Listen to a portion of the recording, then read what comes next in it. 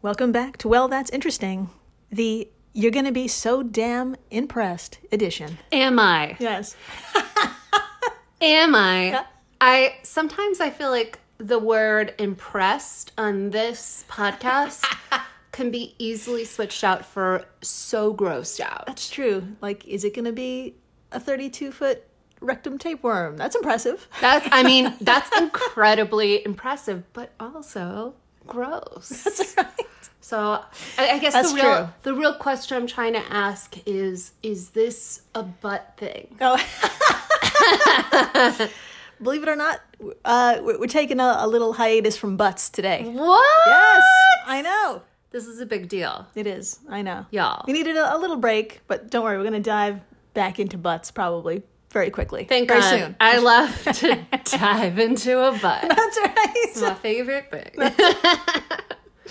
Can't stay away too long. Nope. Today is episode 071, 2 More Reasons to Love Honeybees. Oh, I love this. Yeah. I know. I love honeybees. Yes, I know. I don't like being anywhere near them. But I like that they exist. Yeah. I love what they do. It's a very heartwarming thought that they're out there. Just stay away from me. You know, that kind of thing. Not close to my head or my arms or my body or chasing me as I try to calmly move away. Yeah. But I love them from a distance. Absolutely love them. You're going to love them 2 times as much after we get through 2 stories of just adventure, survival. They're just so impressive. Every time there's a new discovery about honeybees, it's just remarkable what these little creatures can do. What can't they do? That's the real question. What can't they do? I'm Jill Chacha, and I am with the very impressed Marissa Riley. Thank you. I am here. I am impressed. I think I'm not going to be grossed out today, which is a big change. Yeah. Even though I love being grossed out. I think I'm just fully pumped, fully stoked to hear about bees. Fully stoked about the bees. Yeah. If this is your first time listening, welcome to the flock. Welcome. Dr. Riley here comes in cold and learns everything in real time, just like you. It's true. I had no idea what we were going to talk about. I have a slight idea because I would say and this number fluctuates, but I would say about 65% of the time we talk about something related to the butt. So that's why I'm like, is this a butt thing? Because and I'm not saying we're like constantly trying to talk about butts, but like so many things are related to butts. Y'all have no idea. Yeah. Or maybe you do. If you listen to this podcast, you really do. If you've listened 3 times, 2 of the 3 times has probably been an anus or rectum or something about the gut. It all roads lead to butts. That's right. Did I get that even remotely right? Yeah. Put it on a tote. Put it on a tote. I'm so bad at guessing phrases. Once in the middle of a meeting, I was like, what do you call it when you're at the end of the race? And then I was like, we're at the end of the race. And I just realized that's not funny unless you were there. So just ignore me. I was there. It was hysterical. You on a Zoom meeting and you took the reins and you're like, we're at the, what do they call it? We're at the end of the race. We're at the end of the race. So anyway, I just told your story again. Sorry about that. No, we really had to make this point clear because we cannot get over it. And I'm sure our listeners are like overjoyed. Yes. Yeah. But, yeah. We have to work on a mug that says all roads lead to the butt. Butts. Yeah. I like that. What a chance for art. Yes. Let me tell you, if you are an artist and you want to draw something that interprets that, all roads lead to butts. Yes. You feel free to make it as literal as possible. I would pay for that. I would really pay. Eventually we will get to a merch store. So I swear to God. And that could be the first thing on it. Yeah. Who knows? Who knows? So many opportunities. Yes. But should we begin? We absolutely should. Today we've got 2 stories about one hero that's been keeping us alive for millennia, our friend, the honeybee. Love it. Now, it seems the more we pay attention to this itty-bitty cutie, the more we learn just how fucking amazing they are, how intelligent and how just really ingenious. And maybe, just maybe, we could learn a thing or two from them to help get our fucking act together. That would be nice. We have really lost track of everything. Yeah. We've really gone off the rails. Am I using that right? Probably not. That's the right saying. Okay. That's good. So we've gone off the rails. Yeah. We're not at the end of the race. Not by any means. I will say we did get one piece of information that I think is real, which is that I've deviated this so far. We can have cocktails delivered in New York, and I realize that doesn't affect very many people, but it affects us. Yeah, it really made our day that we can get to-go cocktails once more in the city and the outer boroughs. So this will be a lubricated podcast. Yes. Full disclosure, we had it for a while and then they took it away from us, which was mean because we got used to that life, and now it's coming back. So it's the saga that should end. And we could cheers to the honeybees after we learn about what the fuck. Oh yeah, back to the honeybees. They're doing. Ignore me forever. No. Well, with the beginning of a new year and a new variant joining us along for the ride, because of course, what better way to begin this episode than with this recent discovery? Now, Dr. Marissa, why don't you do the honor of reading to us this headline from an article from Eureka Alert published back in October 2021. I would absolutely love to. All right, the headline is, quote, "Honeybees use social distancing to protect themselves against parasites." End of title. That's right. So cute. Mm-hmm.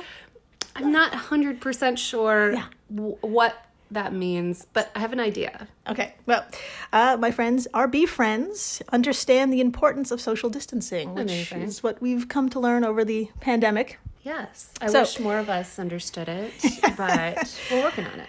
Researchers from the UCL Center for Biodiversity and Environment Research, the University of Sassari, the University of Turin, all based in Italy. Amazing. And the Martin Luther University Halle-Wittenberg in Germany. Mm-hmm. That was a lot of words, but they all got together and performed a nifty little experiment that produced some nifty results.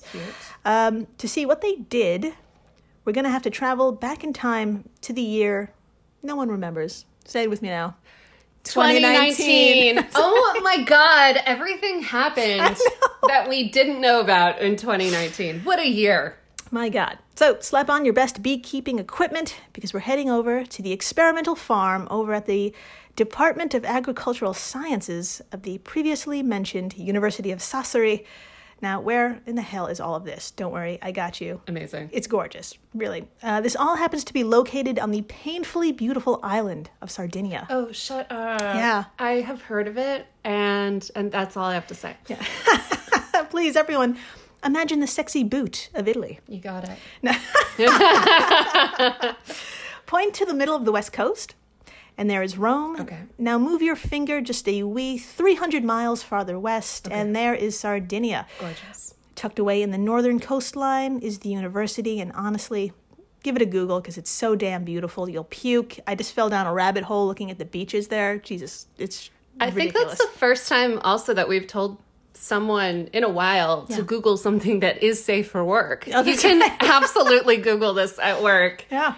And nothing bad will happen to you. I don't think. I don't think so. Yeah. Yeah. Have fun. Go for it. That's right. Anyway, it was here where 18 colonies were rigged with tiny internal cameras, all set up to record the behaviors of our buddies, the honeybee. I know. Now, some hives were healthy and parasite-free. Those were the control group. But some others were naturally infected with a mite. Oh. I know. A mite whose name is worthy of the Marvel Universe.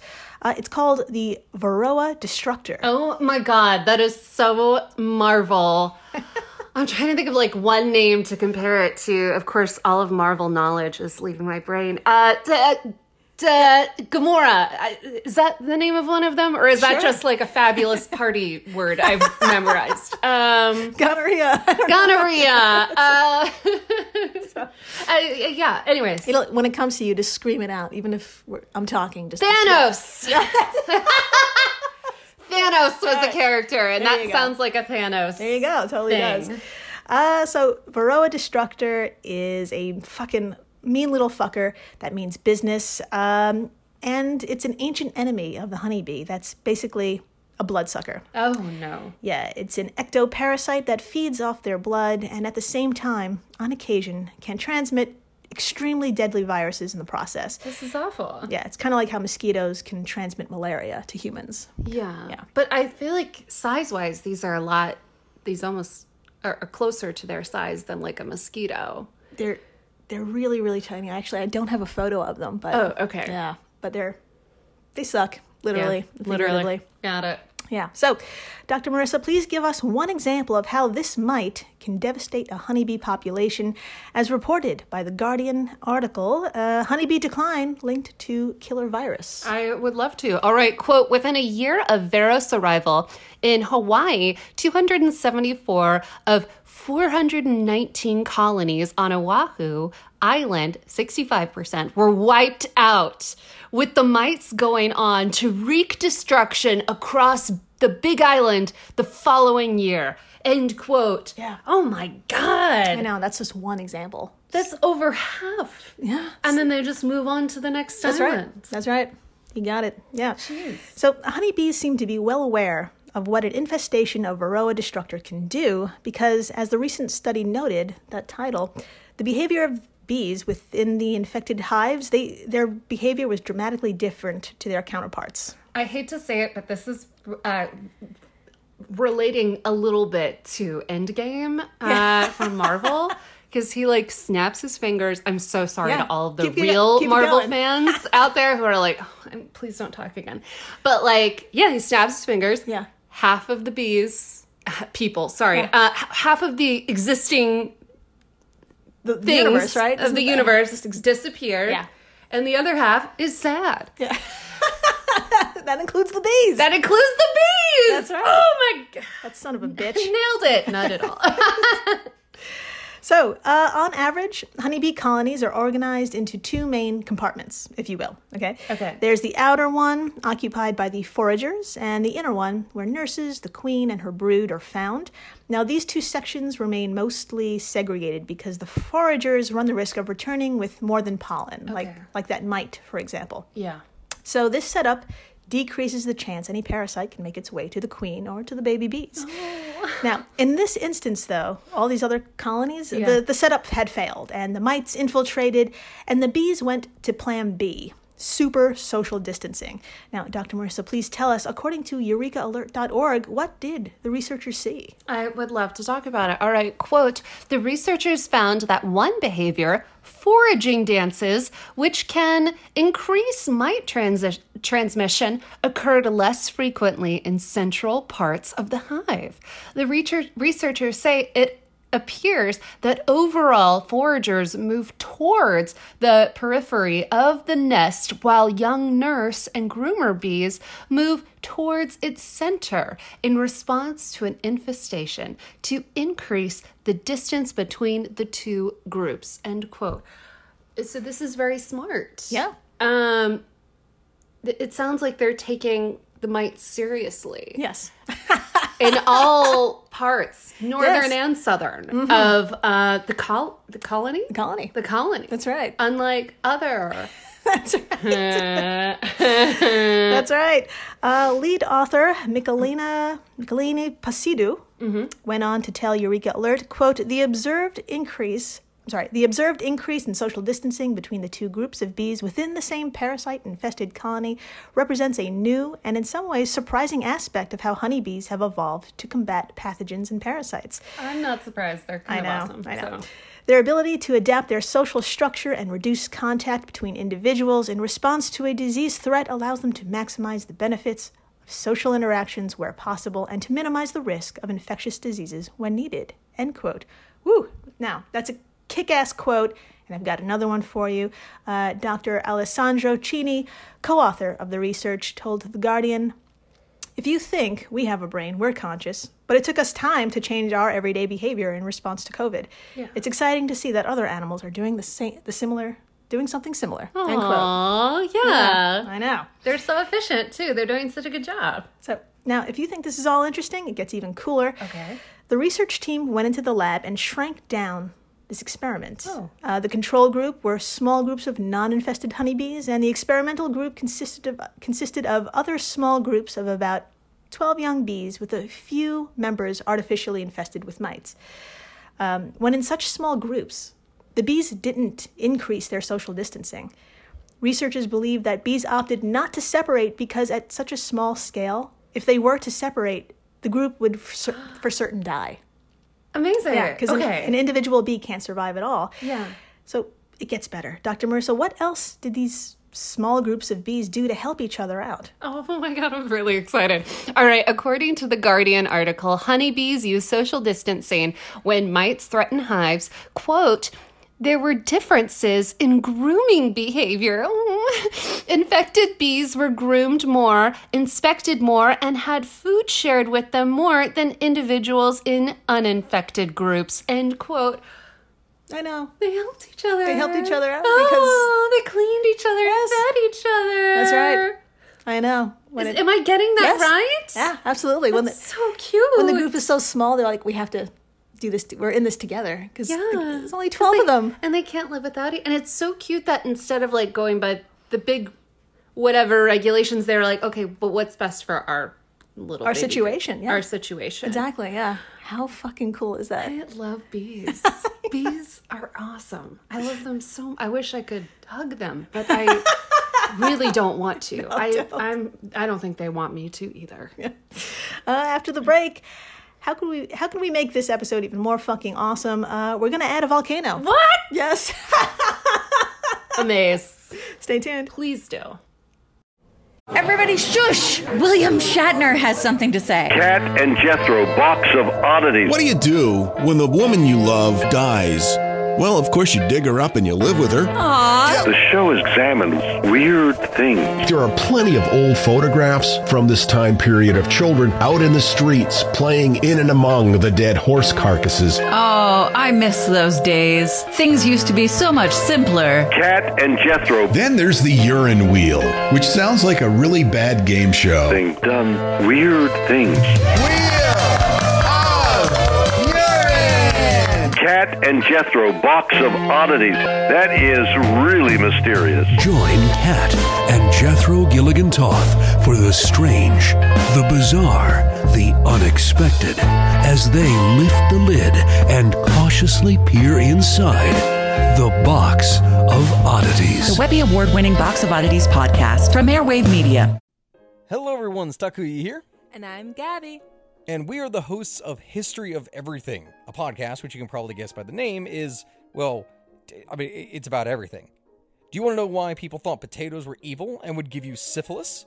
Are you curious about all the stories of the terrible and stupid ways that people have kicked the bucket over the years? Do you want to hear tales about all of the different badasses of history and the lives that they had brought to life? Well, if so, then look no further. History of Everything is just the right podcast for you. It's available on Spotify, Pandora, and anywhere else that you get your podcast from. Join us for some fun and just see how weird and wacky history can be. Hey everyone, Jill Chacha here from Well That's Interesting, and I am absolutely thrilled to tell you about Spotify for podcasters.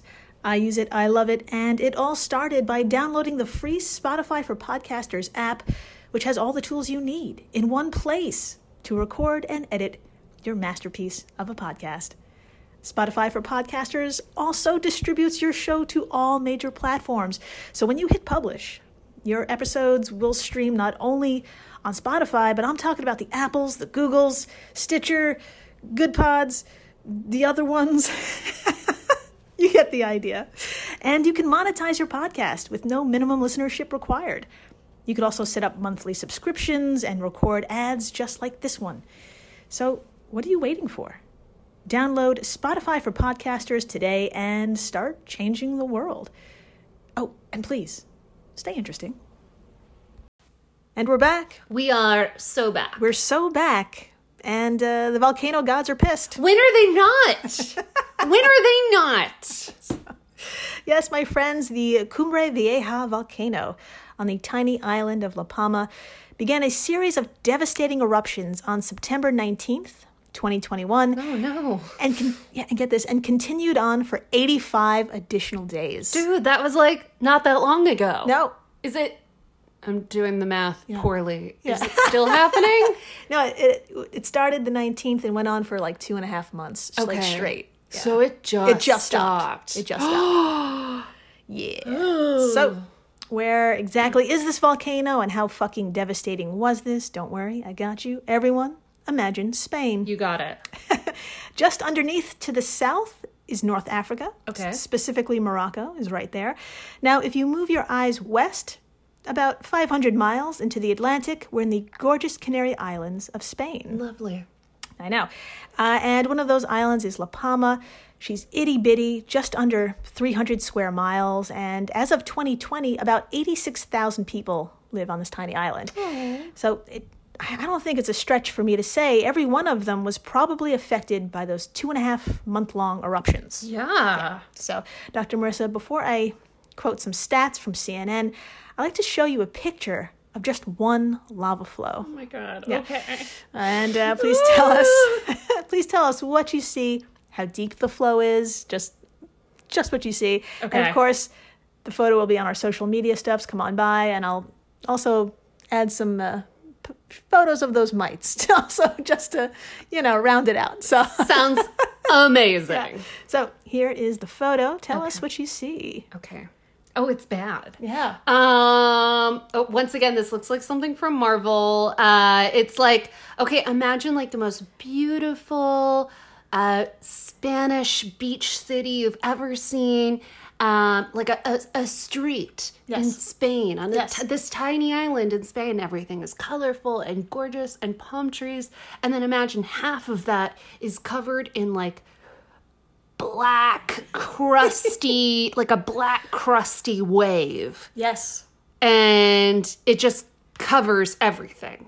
Half of that street. Yeah. And I don't know if it's still liquidy or if it's dried up, but it's so sad. Yeah. This is terrible. It's really bad. It's at least 2 stories high. Yeah. Because there is an apartment complex in the photo, and it reaches the 2nd level of this beautiful pink apartment building. I still want to stay there.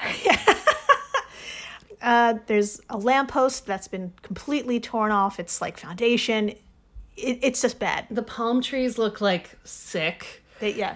It's just bad. Yeah. The palm trees are brown. They're brown. Yeah, I've never seen a brown palm tree. Because I only look at pictures of palm trees. I rarely see them in real life. But yeah, this looks bad. It looks so bad. Now, remember, this all began on September 19th. The CNN article where I got the following stats from was published on November 30th, more towards the end of the chaos. But remember, the volcano was still erupting at that time and was causing further damage. So just keep that in mind. Dr. Marissa, would you like to take turns reading these bonkers fucking stats? They're from the article. Where is it? Damn it, my notes. Spain's La Palma volcano continued to wreak havoc more than 2 months on. We'll read from there. I'll start. I would absolutely love to. Let's do it. Hopefully I could do it. Jeez. Okay. Quote, molten lava was reportedly flowing downhill at speeds of up to 3 feet per second. The lava has already reached the Atlantic in 2 places on the island's west coast. Holy shit. Falling off cliffs into the ocean and adding to the coastline with a total of approximately 118 acres of lava landfill. Yeah. The lava has destroyed around 2,800 acres, a third of which is farmland. The flow has devoured banana and avocado plantations vital to the island's economy. Jesus. It has also destroyed more than 1,200 homes and 300 other buildings. More than 6,000 people have been displaced. And, quote, so this just ruined everything. Yeah. It ruined their farms. Yep. It displaced all these people, ruined their homes. God, Yep. Basically, what a punch in the face. That's right. Jesus. Yeah, it sounds pretty awful, so it's not surprising to hear when a beekeeper was finally able to return to his hives, he expected the absolute worst. Yeah. In fact, when he got back, he saw his hives were completely buried in volcanic ash from top to bottom. No. The grim task of digging them out began, but it suddenly became nothing short of a goddamn miracle. When the keeper opened the beekeeping boxes, the bees were fine, Oh, shut up. buzzing away and living like nothing happened. I love bees. I gotta know. What? Quote, not only had the bees managed to survive the heat and noxious gases of the volcano, but they also avoided starvation by feeding off the stores of honey inside the hive, Genius. said Antonio Quesada to the New York Times. Antonio, by the way, is a beekeeper in the Canary Islands and a spokesman for the Gran Canaria Beekeepers Association. Fuck yeah. So how exactly did they make it through this? I mean, being buried in toxic ash for days seems like a really bad fucking situation. I couldn't handle it. No. I'm pretty sure I would be dead immediately. Yes, same. So, Dr. Marissa, please give us the finer details as to how the bees transformed their hives to survive a goddamn volcanic eruption. I would absolutely love to. All right, from the NY Times article, honeybees survive for weeks under volcanic ash. Quote, the bees, known in the region as canary the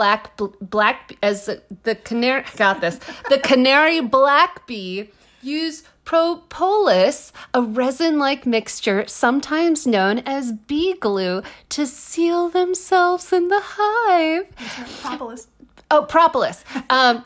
This is how they protected themselves from the gases of the volcano. Mr. Quesada said, using propolis is typical of honeybees, which they produce from substances they collect from plants and buds to tiny gaps to plug tiny gaps in the hive to protect it from rainwater and drafts, said Natalie Steinhauer, a researcher in the Department of Entomology at the University of Maryland. The bees also made sure to leave open a tiny pathway to the outside that they could later use to get out, Mr. Quesada noted, end quote. Oh my God, they left a door. Oh. I know. I'm fine. Also, I'm pretty I've heard of propolis before. I want to say it's used in skincare. I might be wrong. I wouldn't be surprised. It's basically spackle. It sounds amazing. Yeah. I'll put anything on my face. But yeah, this is incredible. They sealed it up. They knew little, but fucking geniuses. God damn it. God damn it. Yes, my friends, they insulated the hive, rationed their honey, and had the foresight to create a tunnel to get out when the coast was clear. I know. Amazing. Jesus. Keith Delaplane, director of the Honeybee program at the University of Georgia, told the New York Times, quote, you can't get much more dramatic than volcanic ash burying beehives and the bees surviving. It's a little piece of happy news, and heaven knows we need it. Oh, end quote. Everyone needs to know about this. This is awesome. Yeah, it's great fucking news. Thank you, Keith. But if any members of the flock want or need more inspirational bee survival stories as we hurtle face first into 2022, you're in luck. Good. There's a ton of them out there. Just Google honeybee survival stories or something along those lines, and you'll see shit like how bees survived forest fires after worker bees fanning their wings managed to lower temperatures of their hives. Stop it. Yeah. Remember when Notre Dame basically burned down to the ground? Yeah. That was like in 2019. Also, oh my God! No. Jesus. I could not believe that happened in 2019. I was like, what? I'm positive that happened 40 years ago. Like, wow. Yeah. Well, when Notre Dame caught fire and was almost destroyed, there was actually a bee colony on the roof, and those bees also survived. Of course they did. And there's a whole story behind that. Please give it a Google. Oh my God. My friends, if they can survive, so can we. God damn it. Can we? Can we, Jill? Can we? I wonder if they know how important they are. And that's why, they try so hard. I mean, they're hustling. They're Just hustling the hustle hard. don't stop. Yeah. They're so cool. I aspire. Yeah. It's like, who do I want to be when I grow up? bee. A bee. It's like Michelle Obama or a bee. I love it. Yeah, I love it too. That's fantastic. Thank you for listening, subscribing, telling your friends about fucking honeybees shellacking their hives to survive a volcanic eruption. Fuck yeah. Fuck yeah. Thank you so much. Also, thank you for just tweeting and reviewing our pod. Oh my God. We read all of it and we love it. There's been just an avalanche of just love and this. I'd love to. Yeah, we're smothered, and I'm okay with that. Yeah. I'd be smothered in that. I'd be smothered in that. I think I'd survive. Yeah. And please stay interesting. Please do.